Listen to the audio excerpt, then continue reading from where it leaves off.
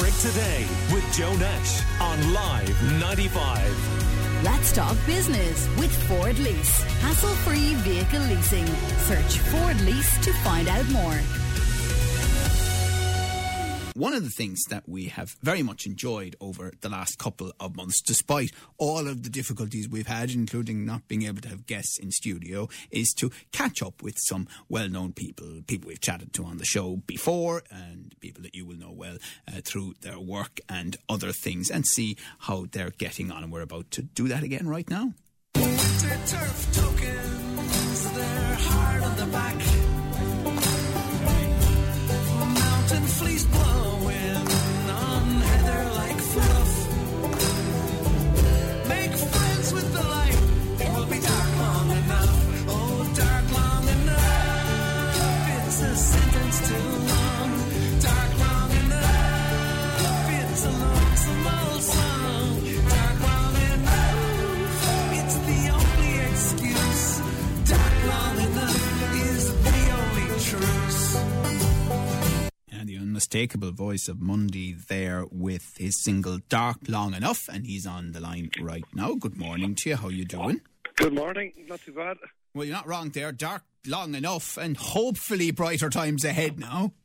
Yes, well, I suppose that song is kind of like all about... It's meant to be an enthusiastic message, actually, even though it's saying dark. I know, I can hear that, yeah, absolutely. Yeah, so, so, you know, hopefully, I think that the light is coming over the hill, and I think we're getting closer and closer to some sort of new reality, you know.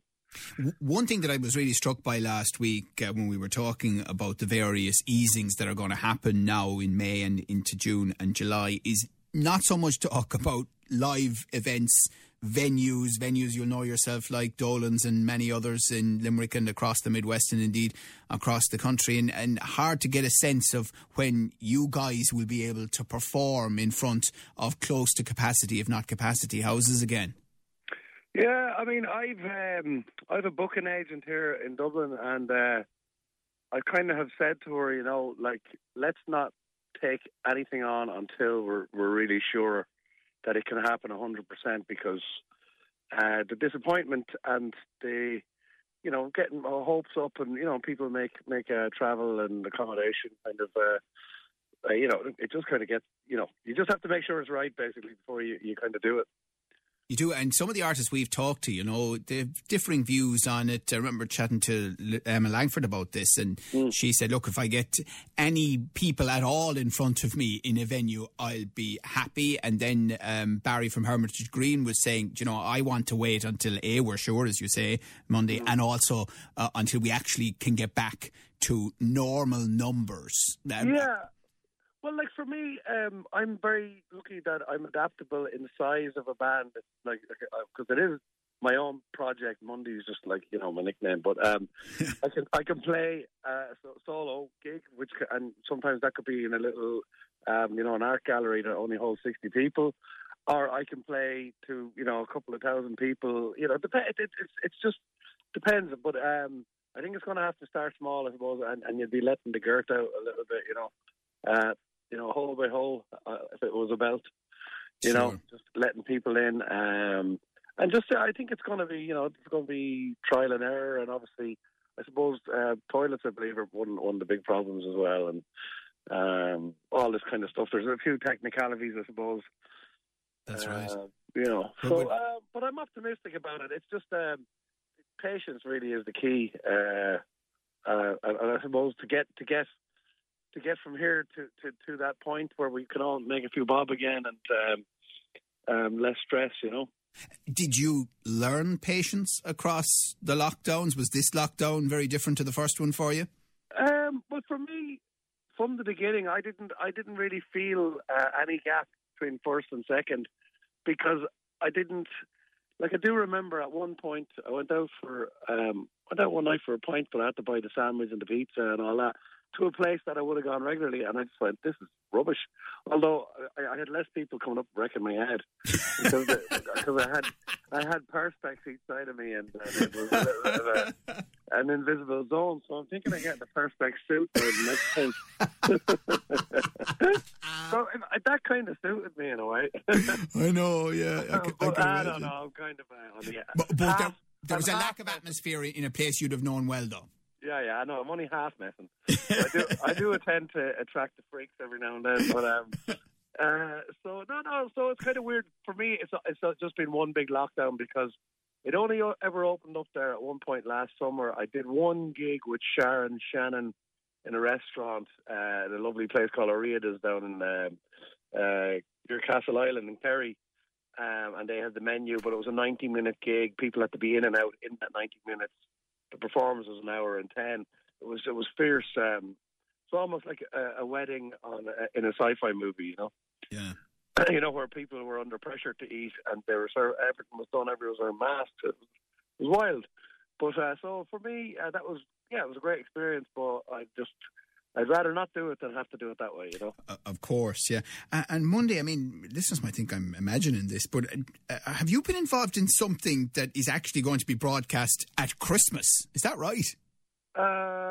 Jesus, no. What that was basically, so my single that you just heard, it's called Dark Long Enough. That was part of a series, an Irish music series that came out before Christmas, and it was called Ireland in Music. And there's loads of great artists on it, from new to established artists. Clannad, there's some great up and coming stuff on it. But so that song was part of that series basically. Yeah. And I'm working away so basically, what's gotten me through the whole thing is to play a trick on myself that this is the time that an artist needed to make and finish all the ideas that have been hanging around. So the way I want to finish this up is by having a new album, basically. So I have a new single to follow that up. I'm working on that at the moment. But it's very hard, you know, because you can't really be in a room with too many people or maybe one person, you know. So to get stuff finished, you have to do it across file sharing on the internet, you know, via WeTransfer and Dropbox. Yeah. So, you're a man in the Midlands. Have you been there across the pandemic or in Dublin? Yeah, I've had to drop down because both my folks are getting on in age. Unfortunately, my dad's in a nursing home at the moment, and so I've had to go down and do the horrible shouting through the window, which is just it's almost impossible, you know, for somebody who's kind of in their early 80s to try and hear you through a little hole in the window.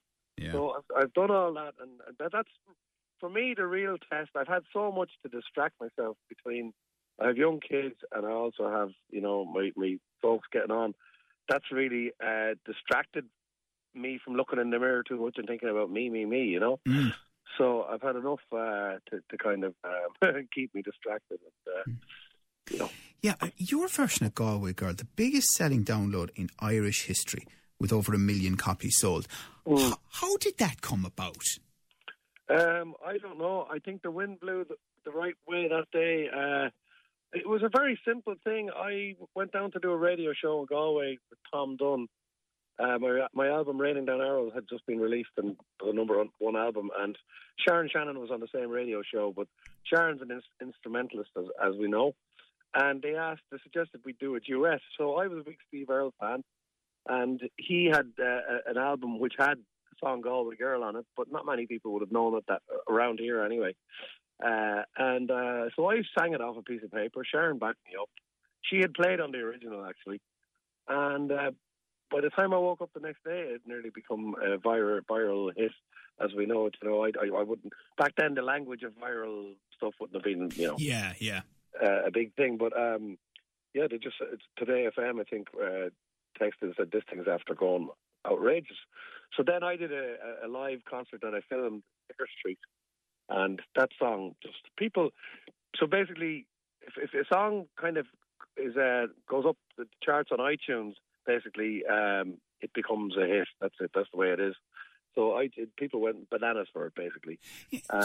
You know. Amazing stuff, because I actually, the very first time I heard the song was the Steve Earle version. And you're right. I mean, it wouldn't have been particularly well known in Ireland before you and Sharon's version came along. But I remember hearing it, the Earle version, and going, yeah, there's something in that, you know. And then what was really interesting was you guys took it on another stage. I mean, there's a significant difference between Steve Earle's original and what you guys did with it. Well, one thing that happens is when you play live music and you really want to get it right or get the crowd going, you end up speeding things up.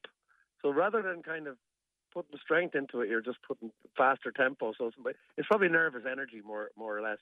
So my version is just a lot faster than his, and I suppose I have my own I sang that song without any effort, or I never thought about how I was going to sing it. There was no plan. It was just a beautiful thing that happened. Like, there's not even a picture of me and Sharon as an official single cover for that song. It's just basically something that happened and went out there and became viral without any organisation. I love the stories that will go around Galway, up and down the West Coast. I've heard a couple of versions of it here in Limerick of who the Galway girl really was. You know, it's fascinating because. That's right. Yeah, I know fellas I think they're the Galway girl.